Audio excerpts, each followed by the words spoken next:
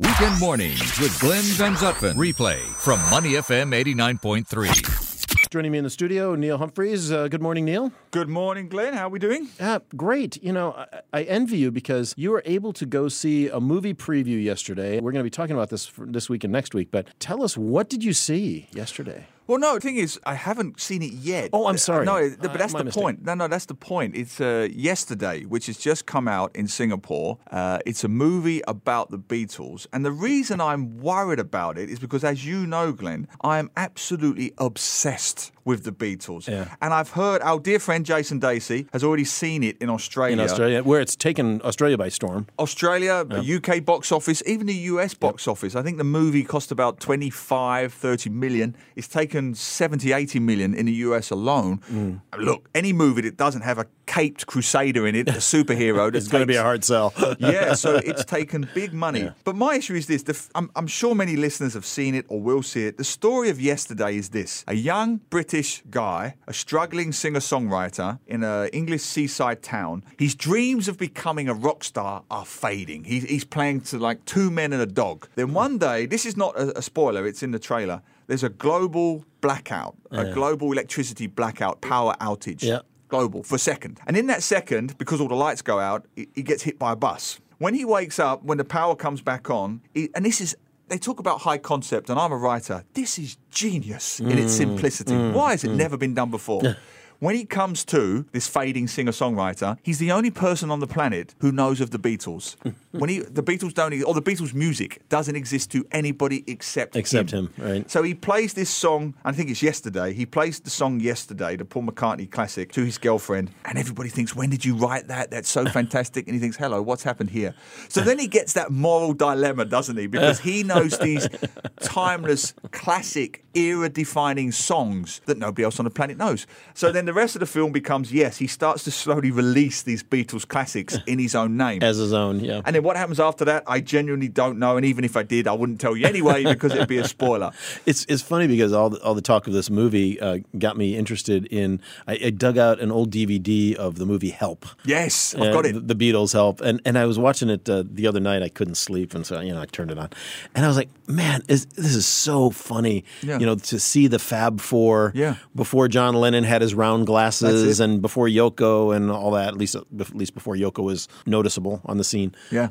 But just watch that movie sometime even if you're not a Beatles fan, because that takes you back to the cultural heart of what that early, that 60s British rock and roll scene was, and just how innocent they were, and how the plot is goofy. And, It's ridiculous. But who cares, overdone, right? but it's so much fun to watch. Oh, it's a brilliant film. Both of them. You can watch them together. Hard Day's Night and Help, both made by the American director Richard Lester, who was then based in Britain. So he had this American cinematography sense of scale, but he also had the British quirky sense of humour. Right. So he was the perfect director for that. And if you watch those two films, you're so right. There's an innocence there. But I watched A Hard Day's Night. It was re-released in Singapore for what was then maybe 30th, 40th anniversary. I can't remember. But I saw it in Orchard Road at the Shaw Cinema, and it got more laughs than any so-called comedy today. Yeah. It's outright hilarious. Hard Day's Night is a genuinely hilarious film. And Help is goofy as anything, like you say, but genuinely funny. And the songs, the consistency of the quality of the songs. My daughter's watched them and thinks they're great. She loves them. Even Magical Mystery Tour, which is blatant nonsense. And by then, I think the drugs were kicking in.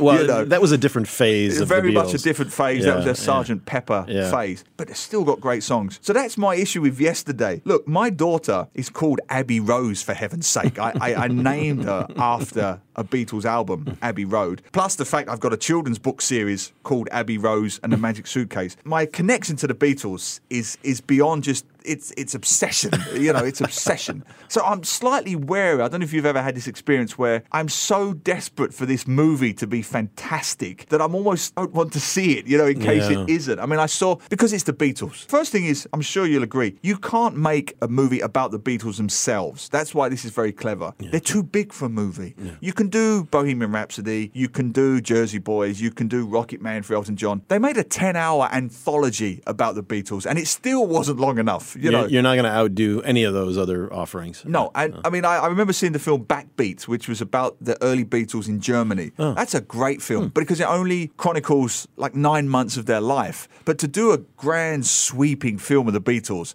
the film would have to be longer than The Sopranos. It would have to be like 6 series long. It would be the Game of Thrones of pop movies. So you can't do it. So I'm desperately hoping. I'd love to know, listeners, if they've seen it, what their thoughts are. Yeah. You're just going in there. Please don't be rubbish. That's all I ask. It shouldn't be. It's written by Richard Curtis, who wrote Love Actually, Notting Hill, Four Weddings and a Funeral. Directed by Danny Boyle, who made Slumdog Millionaire, Trainspotting. It should be good. But I remember seeing Jersey Boys, which was made by Clint Eastwood. Yeah. And I don't know about you if you've seen it, but Jersey Boys, the musical about Frankie Valli and the Four Seasons, who we often play on Money FM. One of the best musicals I've ever seen on stage. Yeah. But the movie sucked. It was just so boring, the movie. So yesterday, please be good. I'll be here next week to tell you about it. Hopefully we'll get Jason Dacey on air to get his views on it. Fun. Yeah, and please don't suck. It's the Beatles. It's a law. Anything associated with the Beatles has to be good. Have you ever had that? You know, when you've seen something or you've met your heroes and you end up being disappointed, you know? All the time. Yeah, exactly. So it's got to be good. Well, one interesting thing too, in watching the old Beatles movies was seeing these guys all smoking while they were singing and recording and doing different things, and that alone is a cultural touchstone that we just aren't connected to anymore. Just this, musicians standing around smoking and singing and all that. So there's a scene in Help. I think it's Help when they're actually recording in the studio. In the studio, yeah. And I think it's You're Gonna Lose That Girl. Yeah, exactly. That's exactly it. And there's smoke in the studio. There, like 2 or 3 of them are smoking at the same time. I mean, Ringo was like a chimney. Has a cigarette going while he's playing. While he's drumming. I mean, these guys were proper rockers. Different time. Way different time. All right. Thanks, Neil. We'll look forward to your review next week of the film Yesterday. To listen to more great interviews, download our podcasts at moneyfm893.sg or download the SPH radio app available on Google Play or the App Store.